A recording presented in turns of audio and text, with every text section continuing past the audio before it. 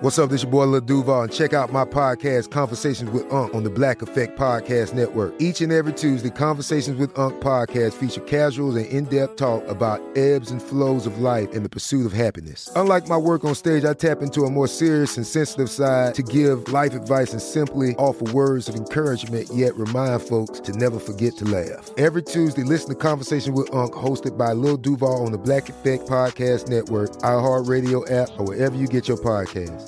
Presented by AT&T. Connecting changes everything.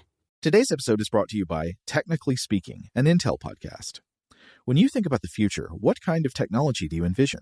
Whatever the future holds, artificial intelligence will undoubtedly be at the heart of it all. Join Graham Class as he hosts Season 2 of Technically Speaking, an Intel podcast, and hear from the minds transforming healthcare, retail, entertainment, personal computing, and more with the help of AI. Tune in every other Tuesday and explore the latest technology that's changing our world today and creating a more accessible tomorrow. Listen to Technically Speaking, an Intel podcast on the iHeartRadio app, Apple Podcasts, or wherever you get your podcasts. Okay, picture this. It's Friday afternoon when a thought hits you. I can spend another weekend doing the same old whatever, or I can hop into my all-new Hyundai Santa Fe and hit the road. With available H-Track all-wheel drive and 3-row seating, my whole family can head deep into the wild. Conquer the weekend in the all-new Hyundai Santa Fe. Visit HyundaiUSA.com or call 562-314-4603 for more details. Hyundai, there's joy in every journey. Today's episode is brought to you by Visible. The future of wireless is here, and it's transparent. Switch to Visible, the wireless company that makes wireless visible. Get a one-line plan with unlimited 5G data powered by Verizon, just $25 a month, every month, taxes and fees included. No hidden fees, no surprises, no, really.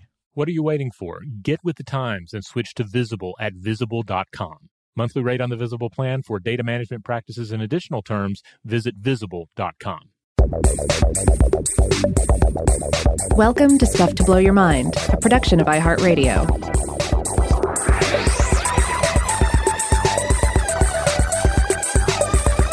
Hey, welcome to Stuff to Blow Your Mind. My name is Robert Lamb. And I'm Joe McCormick, and we're back with part 3 of our series about ancient Pacific Island navigation. In the previous couple of episodes, of course, if you haven't listened to those, you should go back and check those out first so you can understand what we're talking about today. But in the last couple of episodes, we talked about a lot of these fascinating mysteries about the population of the Pacific Islands and how those islands were first colonized by humans, how people found them, and then how people traveled between them once they knew where all the islands were, because of course this is a huge area of the surface of the Earth that is covered almost entirely by water and only polka dotted with these tiny islands here and there, and yet somehow without charts, without instruments like a compass, the navigators of the Pacific Islands were able to reach the other islands in the surrounding areas with this amazing level of accuracy. So in the first episode, we talked about some of the history, theories about the history of the settlement of these islands,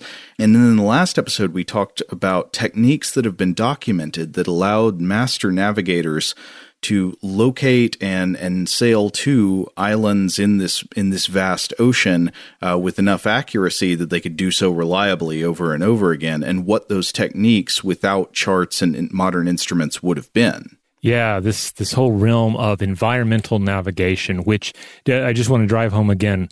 When we're talking about this, we're talking not about some sort of innate art or something that is just this one acquires by being out in the water or being growing up on the ocean, that sort of thing. No, this was a science that was learned, that was passed down from generation to generation across these different Pacific cultures. That's right. One of the main sources we've been referring to is a very important book in the history of studying these techniques that was by a scholar named David Lewis, and it was published with the University of Hawaii Press in 1972. It's called We the Navigators, The Ancient Art of Land Finding in the Pacific. And one thing that's really cool about this book is that Lewis sailed, he interviewed many master navigators of different Pacific islands in Micronesia and Polynesia, but he also sailed with several navigators, including two very prominent navigators named Hippur and Tevake, from whom he learned a whole lot about these techniques firsthand at sea. Like they were navigating his boat, which was a boat called the Isbjorn. And so he got to see these techniques firsthand. And so in the last episode, we talked mostly about techniques for navigation on the open sea, direction finding, so especially using the stars to orient towards your targets, and then using backup methods as well, such as like using the sun during the daytime and navigating by directionally reliable sea swells, which was especially astounding to me. Like the idea that you could learn how to feel for certain patterns of sea swells that reliably come from a certain direction, and then use that to know which way you're heading. And then also, of course, you would have to pair these direction-finding techniques on the open sea with the system of dead reckoning, which is knowing how far you have traveled based on your rate of travel, your starting position, and your direction of travel. And so that would be a way of sort of record keeping your journey mentally as you're going along the way, even though you don't necessarily have new environmental clues to choose from.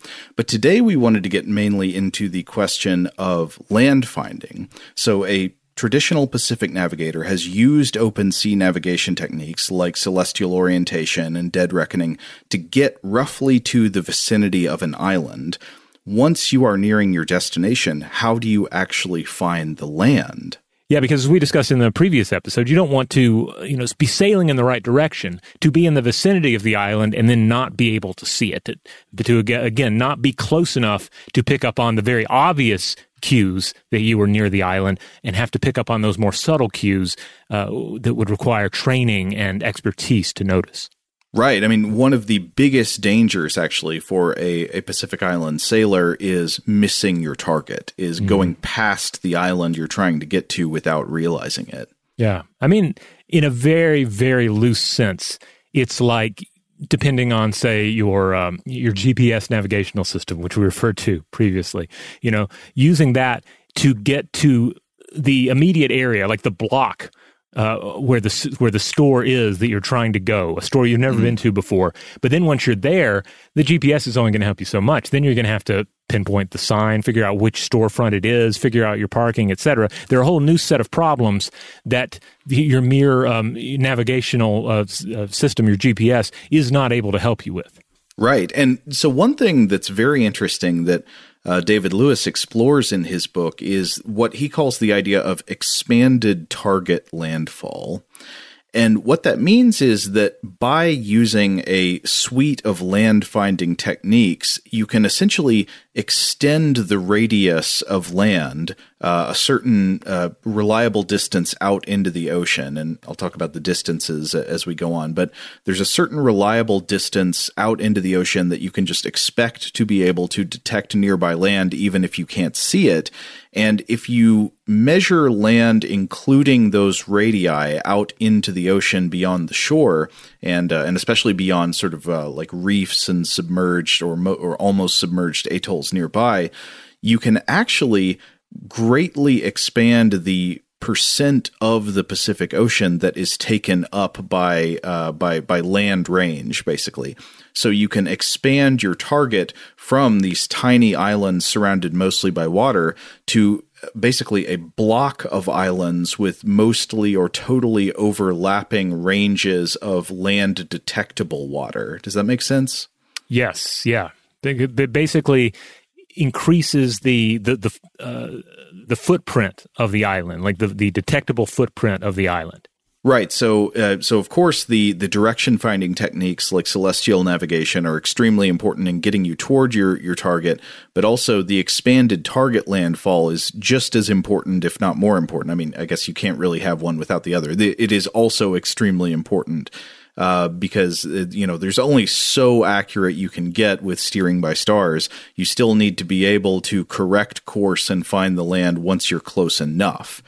And so how far exactly can you expect to find land from out in the ocean?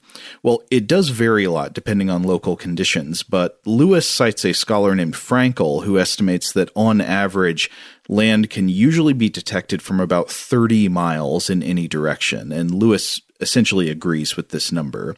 And then he writes this, quote, "If we draw circles with 30 miles radii around each Pacific island, we find that the circles overlap over vast areas, giving rise to solid blocks, i.e., islands separated by not more than 60 miles, passing between which a canoe could not be more than 30 miles offshore." So with these expanded target landfall techniques, the problem of finding these tiny islands in the vast ocean actually is much more manageable. It's reducible more to finding these blocks or screens of islands within a certain angle, a certain angle of direction from your starting position. So it means that what would otherwise be a sprinkle of islands becomes a clump of islands. Yes, which you shared a wonderful map here that demonstrates this, and it's really quite impressive because you can see it making a huge amount of difference as you're traveling, between these islands, potentially even charting some of these more distant journeys. That's right. So if you're looking at it from a map that includes expanded target landfall as sort of a black circle around the island, what would have been a smattering of little tiny dots instead turns into a big clump of black circles. Yeah, that are all overlapping each other. So this really does help with the problem. But of course, you could easily, once again, pass between these islands without actually being able to see them visually. So you need to be able to know what to look for.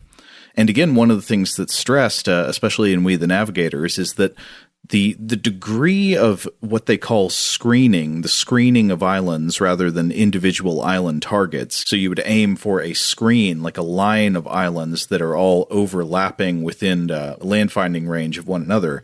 That the degree of screening of an island or island group target was the number one safety concern when making a journey there. So more screening, more overlapping of the expanded targets is safer, and less screening where there are gaps between the expanded targets is much more dangerous because, again, of the danger of unknowingly passing your target.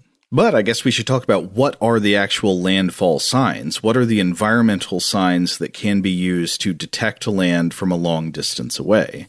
I guess we should start with the one that is the most obvious. Maybe this one doesn't actually need to be said, but there are a couple of things about it that are worth sorting out, actually. So the most obvious one is high ground, right? Mm-hmm. In some cases, your target island is very tall, and it can be seen from very far away. So, for example, Tahiti reaches elevations of something like 7,400 feet, and for this reason, the land itself can sometimes be seen from as far as 80 miles away. That's a real good distance.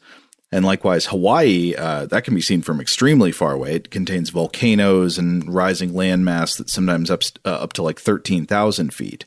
But not every island is tall like this. Many Pacific islands lie more or less at sea level, with nothing much taller than the height of a palm tree, and you can easily miss these. Standard navigational lore holds that on these low islands, visibility is about 10 miles, given the presence of coconut palms, which grow to about 75 feet high. So at about 10 miles, you should be able to see the tallest of the coconut palms.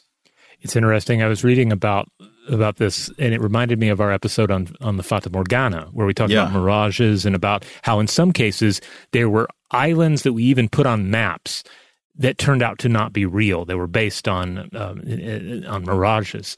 And the reverse of that is also true.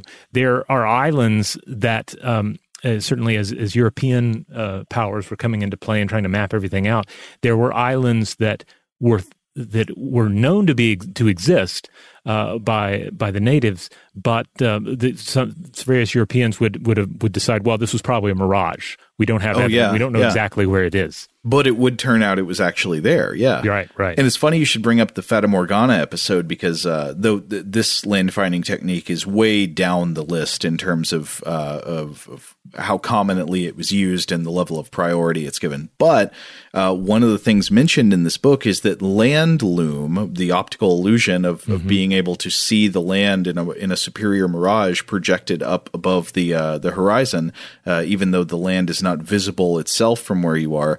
This actually was sometimes used by some Pacific Island navigators. Specifically, Lewis cites navigators from the Gilberts using this one. But coming back to the idea of vantage points and high ground, there is actually a pretty reliable mathematical equation you can use for determining the visibility of an object over the horizon at sea, and it goes like this. So you take the square root of the height of the object you're looking for in feet, and so this method will be unit dependent, but the square root of the height of the object in feet, so that could be a 75-foot tall palm tree, or it could be a mountaintop or a lighthouse, whatever that is. And then you add that to the square root of the observer's height. So that would also be in feet. If if your eyes are 5 feet above the water, that's 5 feet. Or if you're sitting down in a low canoe, it's probably even lower. And then you add those together, and then you multiply by, I've seen different numbers, actually. I found a navigational website that suggested multiplying that number by 1.17. Lewis gives the idea to multiply it by 1.15. But whichever way you do, you'll probably get pretty close to the same answer. And this will give you the distance away in miles that an object can usually be seen over the horizon. But that made me think about the height of the observer, which makes me wonder about the land-finding virtues of different watercraft, right? Because there are obviously different kinds of watercraft people make these journeys in. Sometimes they could be in outrigger canoes, or they could be in a double-hulled traditional navigational vessel that would have a much more raised platform in the middle with even a cabin that I guess you could technically get on top of. I don't know what all of the techniques with ancient Pacific watercraft would be for getting higher up as a vantage point, but that seems like that could give you an advantage as well. Right, because of course they would not have the advantage that you would have with like a crow's nest lookout in a Western sailing vessel, like a large scale ocean voyaging ship. That's right, but fortunately, these Pacific navigators had lots of other environmental cues they could look for. And these cues are very important because even with taller islands, so even if you're trying to get to a place that's mountainous, you're trying to get to Tahiti or Hawaii or something, environmental conditions can render these less visible. So Lewis gives the example of mountains, the mountains of Mangareva and Truk, which should be visible based on their height from like 45 miles away. But he says that in his case, when he was once approaching in the boat, they were unable to see the peaks of these islands because of overcast. So their first visual sighting was actually of the surrounding barrier reef rather than of the island itself. Now, as we go on to discuss more of these land-finding techniques, it's important to note that they vary in both directions, meaning that the land-finding techniques vary in preference of individual navigators and navigator cultures and in availability at target. So there are some traditions of land-finding lore that place more emphasis on one or the other, but also you need to have the backup knowledge because you're not always going to be able to find all of these when you look for them. Yeah, again, this is a suite of tools that a navigator would use. This is a toolbox of different techniques, and you're not going to want to depend on just one of them. You're going to use several of them, and some of them are going to be better than others, but when used in Congress, you can get the trained navigator can get really positive results. Now, there's one thing that Lewis mentions in his book, which I thought was interesting, which is a sort of counterexample to the thing we've talked about a couple of times, which is that he says, none of the navigators he spoke to or traveled with ever appealed to the idea of a sixth sense, right? You were mentioning this earlier. It's not just intuition about being at sea. When they were making navigational decisions, they could always point to specific markers. They could say, the reason I'm going this way is because of this. It's something that was in the environment that could be pointed out and understood. So it wasn't just a gut feeling. But one place in which he does say intuition seemed to come in was in the calculus of how much to weight different types of observations of land-finding signs.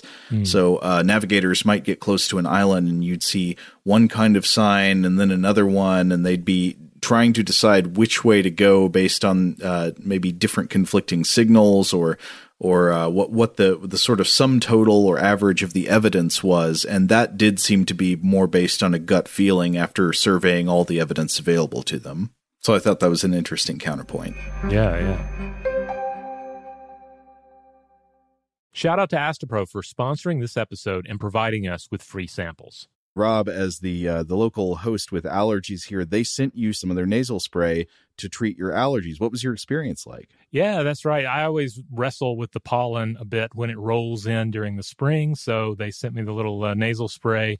I tried out the product, and yeah, it sure did help me get on top of my symptoms for the day. And it's so fast-acting, it was already kicking in before I left the house. Astepro is a first-of-its-kind nasal allergy spray. It's the fastest 24-hour over-the-counter allergy spray. It starts working in 30 minutes, while other allergy sprays take hours. Astepro is the first and only 24-hour steroid-free allergy spray. Astepro delivers full prescription-strength indoor and outdoor allergy relief from nasal congestion, runny and itchy nose, and sneezing. Get fast-acting nasal allergy symptom relief with Astepro. Go to asteproallergy.com for a discount so you can get Astepro and go today. ASTEPRO allergy.com. Astepro and go. Use as directed for relief of nasal congestion, runny nose, sneezing, and itchy nose due to allergies. Today's episode is brought to you by eBay. eBay Motors is here for the ride. Remember when you first saw the potential? And then, through some elbow grease, fresh installs, and a whole lot of love, you transformed 100,000 miles and a body full of rust into a drive that's all your own. Look to your left. Look to your right. It's official. No one's got a ride like this. There's nothing else that sounds like, feels like, or looks like the set of wheels in your garage. With over 122 million parts, you can make sure your number one ride or die stays running smoothly, so there's no limit to how far you can take it. Brake kits, turbochargers, engines, exhaust kits, roof racks, LED headlights, bumpers, whatever your baby needs, eBay Motors has it. And with eBay Guaranteed Fit, it's guaranteed to fit your ride the first time, every time, or your money back. Plus, at these prices, well, you're burning rubber, not cash. Keep your ride or die alive at ebaymotors.com. Eligible items only. Exclusions apply. Rev up your thrills this summer at Cedar Point on the all-new Top Thrill 2. Drive the sky on the world's tallest and fastest triple-launch vertical speedway. And now, for a limited time, get more Cedar Point fun for less with our limited-time bundle for just $49.99. Get admission, parking, and all-day drinks for one low price. But you better hurry, because this bundle won't last long. Save now at cedarpoint.com. Today's episode is brought to you by Technically Speaking, an Intel podcast. When you think about the future, what kind of technology do you envision? Whatever the future holds, artificial intelligence will undoubtedly be at the heart of it all. Join Graham Class as he hosts Season 2 of Technically Speaking, an Intel podcast from Ruby Studio in partnership with Intel. Explore the future of technology that's rapidly evolving our world today with the help of AI. There's still so much work and research needed to fully understand the power and potential of AI, and Intel is at the forefront of implementing AI in revolutionary technology that's changing the world we live in for the better. In each episode, Graham interviews the minds transforming medicine and healthcare, retail, entertainment, personal computing, and more while pioneering new uses for AI in these spaces. Tune in every other Tuesday and explore the latest technology that's changing our world today and creating a more accessible tomorrow. Listen to Technically Speaking, an Intel podcast on the iHeartRadio app, Apple Podcasts, or wherever you get your podcasts. So the first big sign to mention, I think, would be birds. There's actually a part where Lewis cites a navigator named Tita, who says that who is quoted at length on this. He says, "Birds are the navigator's very best friends. Birds are useful up to twice the sight range of an island from a canoe." And he also says the sight range of land is about 10 miles and that of birds 20. The birds which are the most significant are terns and noddies. Yeah, I've read that, a lot of it comes down to familiarity with bird species. It's not just, of course, birds in general, but specific knowledge of how far out to sea a particular bird species will typically go. So if it's a seabird, for instance, the distance could be somewhere in the neighborhood of 100 kilometers, which is about 62.1 miles. Again, it's just going to depend on the exact variety of bird. And while other varieties of bird are going to stay much closer to land. That's right. So yeah, you need to look not just for birds in general, but for specific species of birds. Because there are, as you mentioned, pelagic species like petrels and shearwaters that will just not lead you to land with any reliability. If you follow them, you may end up cruising out into the deep and not coming back. But once you get within about 30 to 50 miles of shore, you will start to see some familiar species that are somewhat reliable. So first of all, you'll see booby birds and sometimes predatory frigate birds at this distance of 30 to 50 miles. And then even closer, within about 20 to 25 miles of the nearest atoll, you will get what Lewis says are, quote, mixed flocks of white terns and noddies that will be encountered busily searching for fish. And once again, they show no more interest in directing the wayfarer than a busy New York policeman. So there's some further deduction you have to do. It's not just like you see the birds and then you immediately know what's up. If you see booby birds, frigate birds, terns, and noddies, you know you're close, but you can't really use their flight paths and behavior throughout the daytime to know which direction land lies. So what do? Well, you have to use time of day. These species roost on land and they have to return to solid ground daily, and so the time of day tells you a lot. They typically fly out to their fishing shoals from land in the early morning, and then they return to land in the evening. So to read a passage from Lewis here, he writes, quote, "Towards evening, the frigate birds, for example, will be seen to abandon their leisurely patrolling, climb even higher, and set off in one direction, probably homing by sight. About the same time, the boobies will tire of their inquisitive inspections and fly low and arrow straight for the horizon. As the noddies depart, they will weave slightly in and out between the crests of larger waves, while the terns will be flying a little above them, but all will be following a very exact path towards their home island." So once you are within range of land, and you've gotten there again by the process of open sea navigation, often by the stars, and then these backup methods together with dead reckoning, you get within range of the island. You start to see certain bird species, and you know which species to look for and what time of day to follow them. And if you see the birds all trending in the same direction around sundown, then you know. There are also a few stories here and there about islands where some seagoing birds have been domesticated, like fed and trained, but these stories seemed kind of vague and uncertain, but it is at least an interesting possibility to consider, whether there's much to it or not. Like, what if an island culture could essentially train frigate birds to be the Walmart greeters of the island? Yeah, and almost like living lighthouses in some respects. Yeah. Because the behavior of birds can factor in, apart from just, flying back. Like booby birds are considered useful in that they will not only fly toward land at the close of day, they will often take an active interest in approaching boats, and they will try to land on them, like land on the rigging or something, before eventually flying off toward home in the evening. Now, I know a lot of you out there probably watched The Simpsons or have watched The Simpsons in the past, and you're probably thinking about the scene in the episode Boy Scouts in the Hood.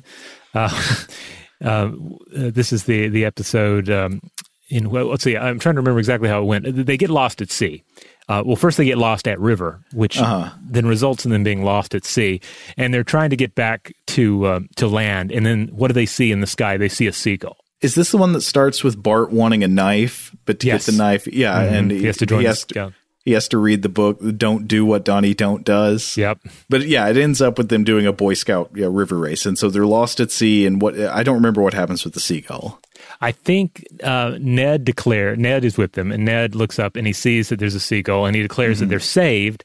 But then it is brought up that seagulls only go out to sea to die, and then the seagull dies. So they're still lost. Now, I was thinking about this in connection with some of these islands, particularly with the Hawaiian Islands, and this is a fun fact. Of the various species of seagulls out there, and there are many. Seagulls are not one species, they're multiple. You'll find some of them in the Hawaiian Islands, but a great many gulls cannot survive in Hawaii because the islands lack the sort of shallow coastal scavenging waters that one finds in continental settings. Some of these gulls do wind up in Hawaii, but only to starve to death because they do not have the environment they need to survive. Well, that actually ties into the next thing I wanted to mention, which is that everything we've talked about so far is in the context of land finding by way of local birds in a near radius to an island. You know, they live on the island, and once you see them, you know you're near the island, you can follow them home. But there's another use of bird navigation entirely, which is the possibility that some ancient Pacific Islanders deduced the presence of previously unknown islands by observing the migratory patterns of land birds. Stories like this exist in some island sailor lore, so it seems quite reasonable to assume that some islands were indeed discovered this way, but ultimately it's historical speculation and we don't know for sure. But that does seem like a very plausible guess as to how some of these islands were found when they had never been seen by humans before. I should also add that of the various birds you could cite that would give you an indication that you were near land, the dodo, the absolute best. Once you've spotted the dodo, you're good to go. But by the way, if you find yourself in Hawaii, if you find yourself on the island of Oahu, I highly recommend going to the Bishop Museum there. It is a wonderful museum that covers so much about Polynesian culture and Hawaiian history, and it covers some of what we're talking about here. There's stuff about the canoes that were used, the navigational techniques that were used, and so forth. So I'm sure the Bishop Museum will come up again, but I highly recommend it. If you visit the islands, you kind of owe it to yourself to go to the Bishop Museum. All right, so we've talked about high ground. We've talked about birds. What's next? Okay, the next one is fascinating to me, and it is the use of clouds to find nearby land. So you might think, well, how could you use that? I mean, there are clouds over the open ocean. What would clouds tell you? But it turns out they can tell you quite a lot. There is this tradition among Pacific navigators of looking for your target by what's known as land clouds, patterns of cloud formations that are consistent with the presence of land rather than open water. So how would clouds appearing over an island be any different than clouds appearing anywhere else? Well, there are actually a number of signs that are used. So navigators claim, first of all, that clouds move more quickly over open water and more slowly over land, almost as if they appear to become stuck over islands that are hidden beyond the horizon. But there are also a number of difficult-to-describe characteristics that these navigators look for, having to do with the formation, appearance, and behavior of clouds over dry land. And one example is the telltale shapes, specifically the eyebrows and the V shape. Both of these are referred to, for example, by a navigator named Abera that was extensively interviewed by David Lewis in his book. And so according to the navigational lore of Abera, the eyebrows, meaning these, I guess I can't describe them any better than that, clouds that look like eyebrows, appear in the sky over where an island would be. So if they are eyebrows, you'd imagine the island down below the horizon is sort of where the nose is, or maybe where the lips are. So it's between the two eyebrows. And these eyebrow-looking clouds are more common when the weather is calm and there are no other clouds. Whereas a different formation known as the V-shaped column, is present over islands when there is wind and when there are other clouds. And the V-shape, basically the vertex of it at the bottom, points down to where the island is. But even more fascinating than that to me is that experienced navigators mentioned that there are cues rooted in the color of clouds. Clouds hovering over an island below the horizon will tend to have different colors and levels of brightness than clouds floating over the ocean. And apparently a lot of this has to do with the actual reflection of the colors of the land lying below the cloud.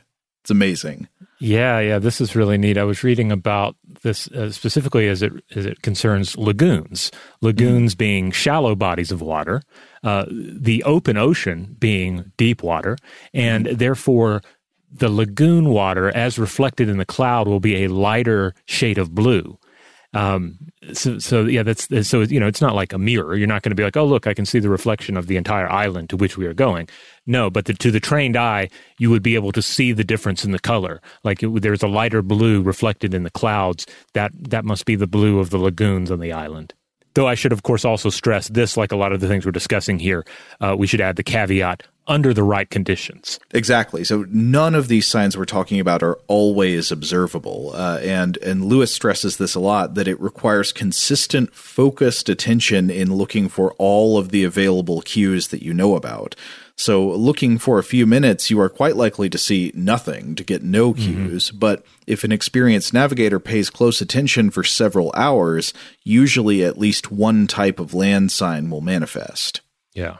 And just to get a sense of what the effects of reflected color from land on the clouds would be like, I want to read a section from Lewis here where he describes some examples. So he says, quote, "The colors that begin to appear closer to land vary with the makeup of the island. There are 3 kinds of island with corresponding clouds, Tita says.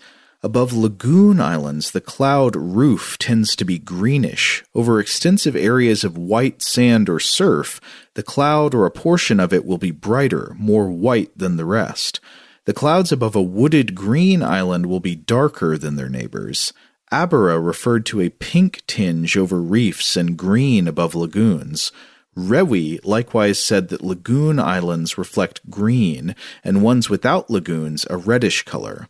Islands with no lagoons, like Kuria, said Yotibata, reflect a dark color that must be distinguished from rain cloud, which appears very similar. Islands with big stretches of dry reef or mangroves have bright-colored clouds above them." And then he mentions that given the fact that all of the stuff he's just been saying comes from different interviews with different navigators from different islands and with 4 separate interpreters transcribing what they were saying, the fact that they're so consistent in what they say about the colors reflected in the clouds is pretty amazing. Yeah. Now, there's another very important thing that I'm not going to spend a lot of time on just because we discussed it somewhat in our previous episode. And now in the last episode, we talked about feeling for swells in the sea as a way of direction finding. But also, a navigator can feel for the reflection, refraction, and interference with swells, with known ocean swells, to detect that land is nearby. And Lewis goes into deep detail on this practice in his book. But essentially, it's similar to direction finding with the help of swells, except feeling for interruptions in swells and reflections of swells from known land masses. But there's one last thing I wanted to talk about here that is really interesting and almost kind of creepy, especially because it is to some degree still mysterious, though there are some ideas about what it might be. So we've talked, at length before about bioluminescence in the ocean, a kind of that is a regular profuse light in the water from organisms like bioluminescent plankton. And Lewis recounts in the book that some navigators say that bioluminescence in the water just doesn't tell you much useful. Other sources seem to think it increases when near land or a reef.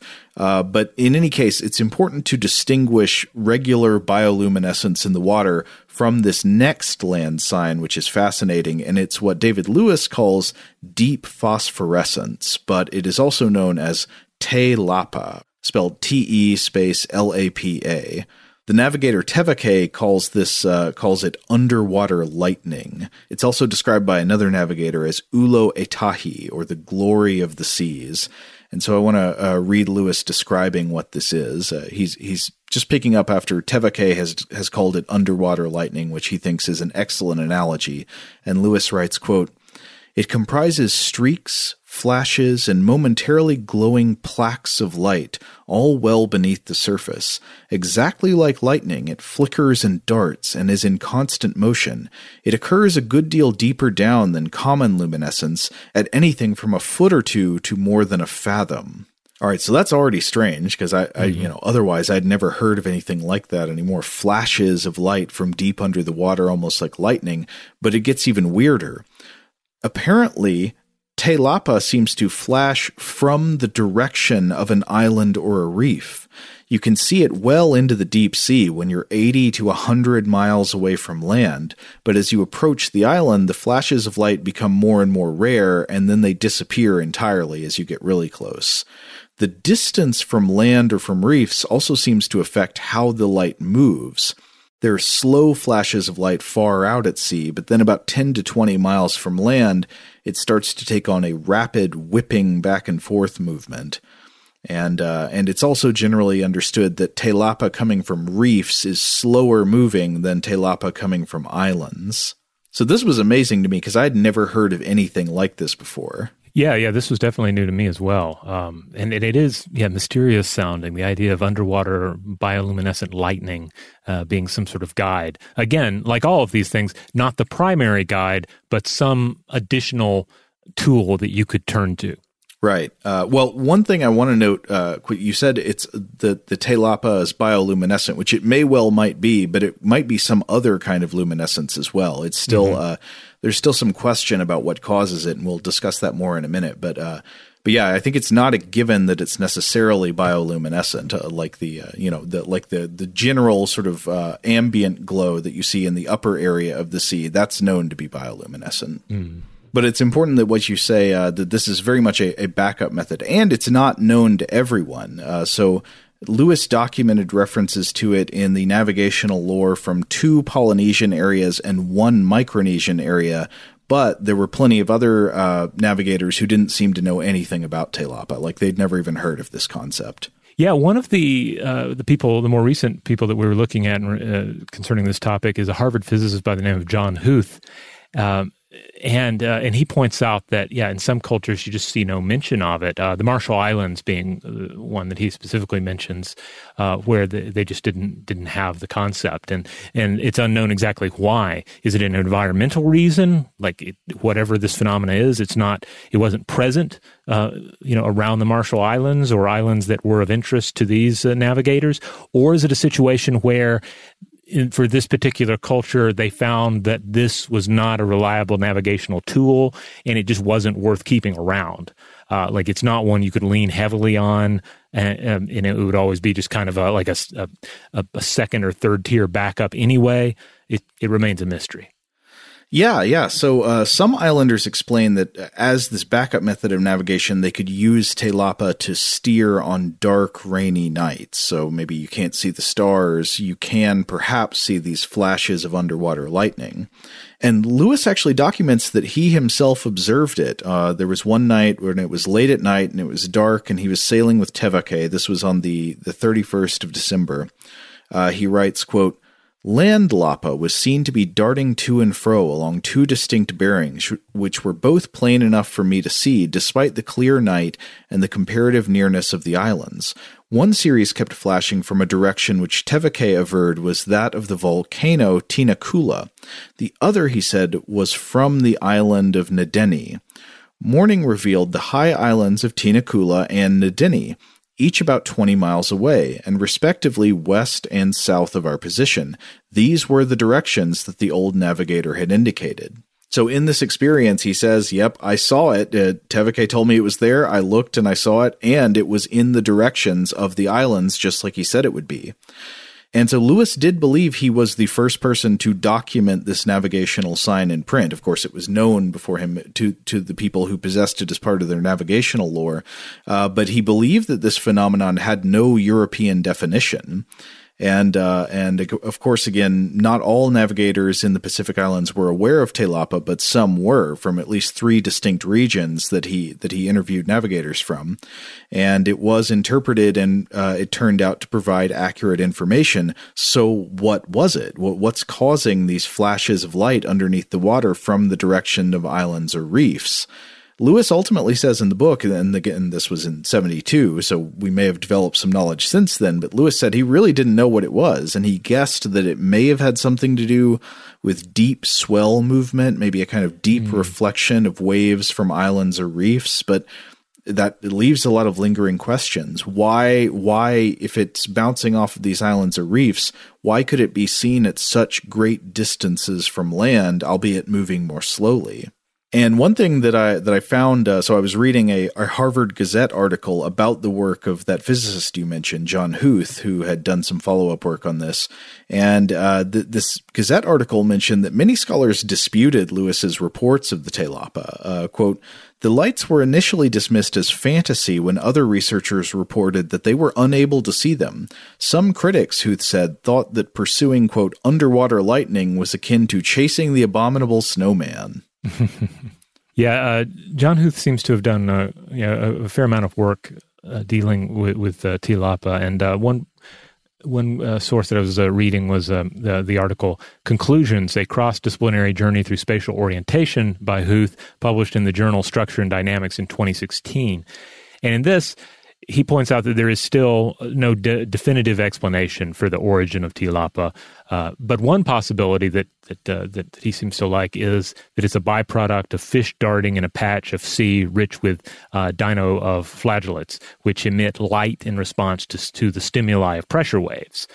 But even if that is the case, he says, then it still leaves a mystery of the directionality of the fish movements themselves. Why and how can we navigate by this information? Right. If that's the explanation, why would it point to islands in a reliable way? Right. And one of the challenges in researching, as Huth points out, is just the difficulty of reproducing sightings. We need further studies, which require both sensitive equipment and dependable sightings of the phenomena. And again, he pointed to the fact that you don't actually see it as a navigational aid in some cultures, such as the Marshall Islands, raising questions of, is this cultural, is it environmental, and it's simply unknown. It's really fascinating, and again, I think it serves to just to remind ourselves that we're dealing with a suite of different navigational techniques, and if this is among the tools at your disposal, then perhaps it is useful in deciding, like fine tuning your directional approach. But perhaps for some cultures, they abandon it because it did not seem useful enough. We just don't know. I mean, I'm pretty convinced that people are actually observing this, that it's not just a fantasy. I mean, not only because it is part of the navigational lore and seems to have been used as this backup method of direction finding, but also because, there are additional modern reports of people saying, yeah, I actually did see it, even if I was not able to photograph it. For example, I found an article by a scholar named Marianne George, who is a cultural anthropologist who talks about this in an article called Polynesian Navigation and Te Lapa, The Flashing, published in Time and Mind, the Journal of Archaeology, Consciousness, and Culture from 2012. And she also talks about having been able to eventually witness it herself out on the ocean. But I don't think you can find video of it. I don't think anybody's ever captured it like that. So still a very interesting question. Today's episode is brought to you by eBay. eBay Motors is here for the ride. Remember when you first saw the potential? And then, through some elbow grease, fresh installs, and a whole lot of love, you transformed 100,000 miles and a body full of rust into a drive that's all your own. Look to your left. Look to your right. It's official. No one's got a ride like this. There's nothing else that sounds like, feels like, or looks like the set of wheels in your garage. With over 122 million parts, you can make sure your number one ride or die stays running smoothly, so there's no limit to how far you can take it. Brake kits, turbochargers, engines, exhaust kits, roof racks, LED headlights, bumpers, whatever your baby needs, eBay Motors has it. And with eBay Guaranteed Fit, it's guaranteed to fit your ride the first time, every time, or your money back. Plus, at these prices, well, you're burning rubber, not cash. Keep your ride or die alive at ebaymotors.com. Eligible items only. Exclusions apply. Rev up your thrills this summer at Cedar Point on the all-new Top Thrill 2. Drive the sky on the world's tallest and fastest triple-launch vertical speedway. And now, for a limited time, get more Cedar Point fun for less with our limited-time bundle for just $49.99. Get admission, parking, and all-day drinks for one low price. But you better hurry, because this bundle won't last long.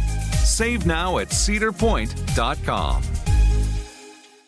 Today's episode is brought to you by Technically Speaking, an Intel podcast. When you think about the future, what kind of technology do you envision? Whatever the future holds, artificial intelligence will undoubtedly be at the heart of it all. Join Graham Class as he hosts Season 2 of Technically Speaking, an Intel podcast from Ruby Studio in partnership with Intel. Explore the future of technology that's rapidly evolving our world today with the help of AI. There's still so much work and research needed to fully understand the power and potential of AI, and Intel is at the forefront of implementing AI in revolutionary technology that's changing the world we live in for the better. In each episode, Graham interviews the minds transforming medicine and healthcare, retail, entertainment, personal computing, and more while pioneering new uses for AI in these spaces. Tune in every other Tuesday and explore the latest technology that's changing our world today and creating a more accessible tomorrow. Listen to Technically Speaking, an Intel podcast on the iHeartRadio app, Apple Podcasts, or wherever you get your podcasts. Are you looking for the perfect move-in ready home this spring season? Now's the time to buy at Fisher Homes. For a limited time only, enjoy below-market interest rates starting at 5.375% APR, 6.139% APR. With these exclusive lower rates, you can save hundreds on a move-in ready home and start enjoying the benefits of home ownership even faster. Schedule your personal tour with one of our new home specialists at FisherHomes.com and make this spring the season you find your perfect home sweet home. Financing provided by Victory Mortgage, LLC, NMLS 461249, Equal Housing Lender. Now, one of the really interesting things concerning all of this, again, is the idea that in modern times, researchers have had to fit a lot of this back together, depending on genetics and linguistics and oral histories, et cetera, all these various disciplines. And as discussed in multiple places, but specifically you see this discussed at the Bishop Museum, both the physical museum and the online presence. You also see it discussed at the website for Hokulea. That's at hokulea.com. That is HOKULE''A. Is that you saw something rather interesting concerning deep-sea voyages in Hawaiian culture. And I believe I mentioned this in one of the previous episodes, and that is that deep-sea voyages in Hawaii had been extinct for several hundred years. This was before contact with Europeans. The period of long voyages ended, along with all contact with other Polynesian islands, and they lived in near complete isolation until 1778. Now, there remained memories of the age of long voyages and stories of their origins, of the origins of the Hawaiian people, and their waves of migration from Tahiti, which is 2,500 miles away. But again, the exact art of deep-sea voyages had not been practiced for quite some time. Meanwhile, some Europeans formed their own ideas about how humans could have possibly made it out to such far-flung islands. We mentioned this in passing, the idea that it was surely by accident that these ancient sailors made their way to these various islands. Right, the idea that new islands would have always been discovered and initially colonized by people who got lost or were, blown away in storms, random drifts, basically. And again, modern scholarship has turned away from that idea. That, of course, there would probably be some cases of islands being discovered by accident, but also a lot of cases of deliberate exploratory ventures. Mm-hmm. Now, there are also some outliers, such as Thor Heyerdahl's hypothesis that South American sailors made the voyage. He famously tried and failed to prove this. But yeah, the predominant theory for a long time was that Polynesian sailors just simply didn't have the skill to make the journey, and they either rode the wind currents and or were blown off course and arrived at the Hawaiian Islands by accident. But then in 1973, the Polynesian Voyaging Society formed to challenge this theory. Dr. Ben Finney, Herb Kawanui-Kane, and Tommy Holmes aimed to put together a team to build a traditional deep-sea voyaging Hawaiian canoe and sail it from the Hawaiian Islands to Tahiti. Now, one of the challenging parts in all this was simply finding a traditional sailing master. Again, especially when you're dealing with Hawaiian culture, this is something of a forgotten science. So it had not been practiced in a while. So they ended up going with a particular individual by the name of Maupai Lung, who lived 1932 through 2010, a man from the Micronesian island of Sarawal. He'd been trained from an early age in the traditional techniques of navigation, environmental navigation, and he proved an essential part of this whole experiment and is still remembered as a major figure both in the academic exploration of Hawaiian history, Polynesian history, and oceanic culture, but also just as sort of something of a cultural hero as well. So the story of Hokulea is really fascinating, and there have been whole documentaries about it. They have a wonderful website. But essentially, they built a 62-foot-long, 19-foot-wide double-hulled canoe, or Wa'akulua, and they called the vessel Hokulea, named for an important navigational star. It's the Star of Gladness, also known as Arcturus, and the brightest star in the Boötes constellation. While the ship's construction also made use of plywood, fiberglass, and resin, and it was accompanied by a modern vessel, Hokulea itself was completely unpowered, and even more importantly, navigation was attempted without the use of any technology or devices, at least on the way to Tahiti. For the return trip, they did use some instruments. But they depended on the traditional navigation practices that Maupailung brought with him. And so on May 1st, 1976, they set out from Honolulu Bay on Maui and traveled 33 days to Papaetta Harbor in Tahiti. And they also brought along with them livestock to study how these could be cared for at sea, because as we mentioned, canoe species were a key part of the equation. It's not just could you voyage to this island or these islands, but could you bring the species with you that you needed to survive? Amazing. Yeah, and it was a success. Again, they did use instruments on the return trip, but at that point they had already proved what was possible. And multiple voyages have been completed since then to further prove all of this out.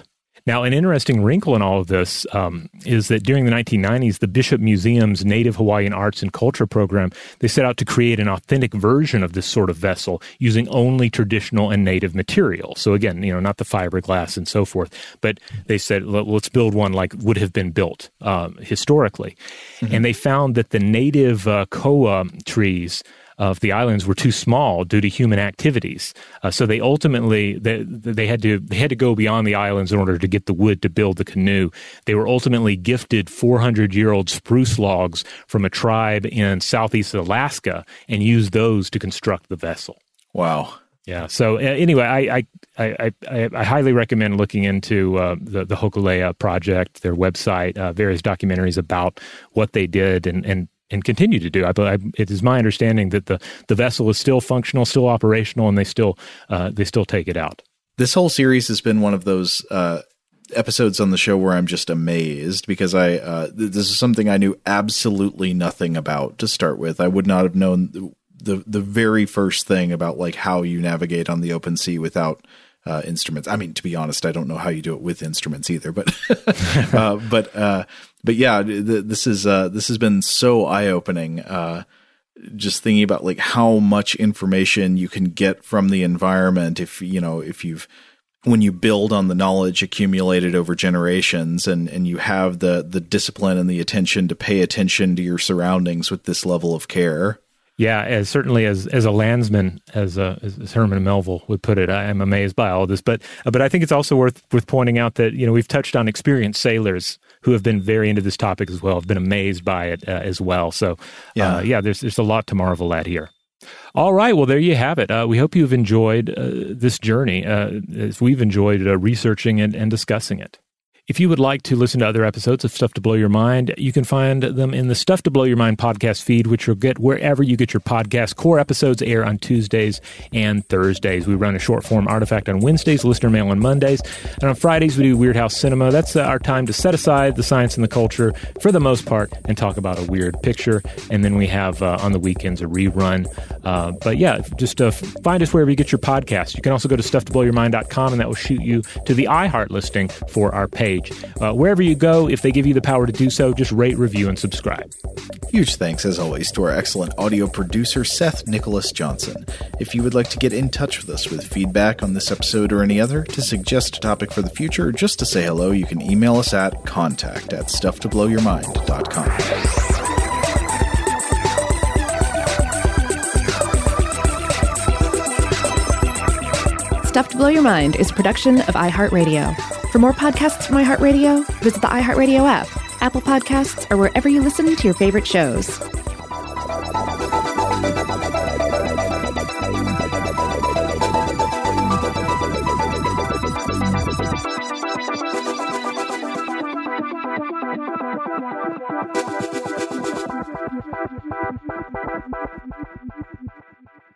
Today's episode is brought to you by Visible. The future of wireless is here, and it's transparent. Switch to Visible, the wireless company that makes wireless visible. Get a one-line plan with unlimited 5G data powered by Verizon, just $25 a month, every month, taxes and fees included. No hidden fees, no surprises, no, really. What are you waiting for? Get with the times and switch to Visible at Visible.com. Monthly rate on the Visible plan for data management practices and additional terms, visit Visible.com. Rev up your thrills this summer at Cedar Point on the all-new Top Thrill 2. Drive the sky on the world's tallest and fastest triple-launch vertical speedway.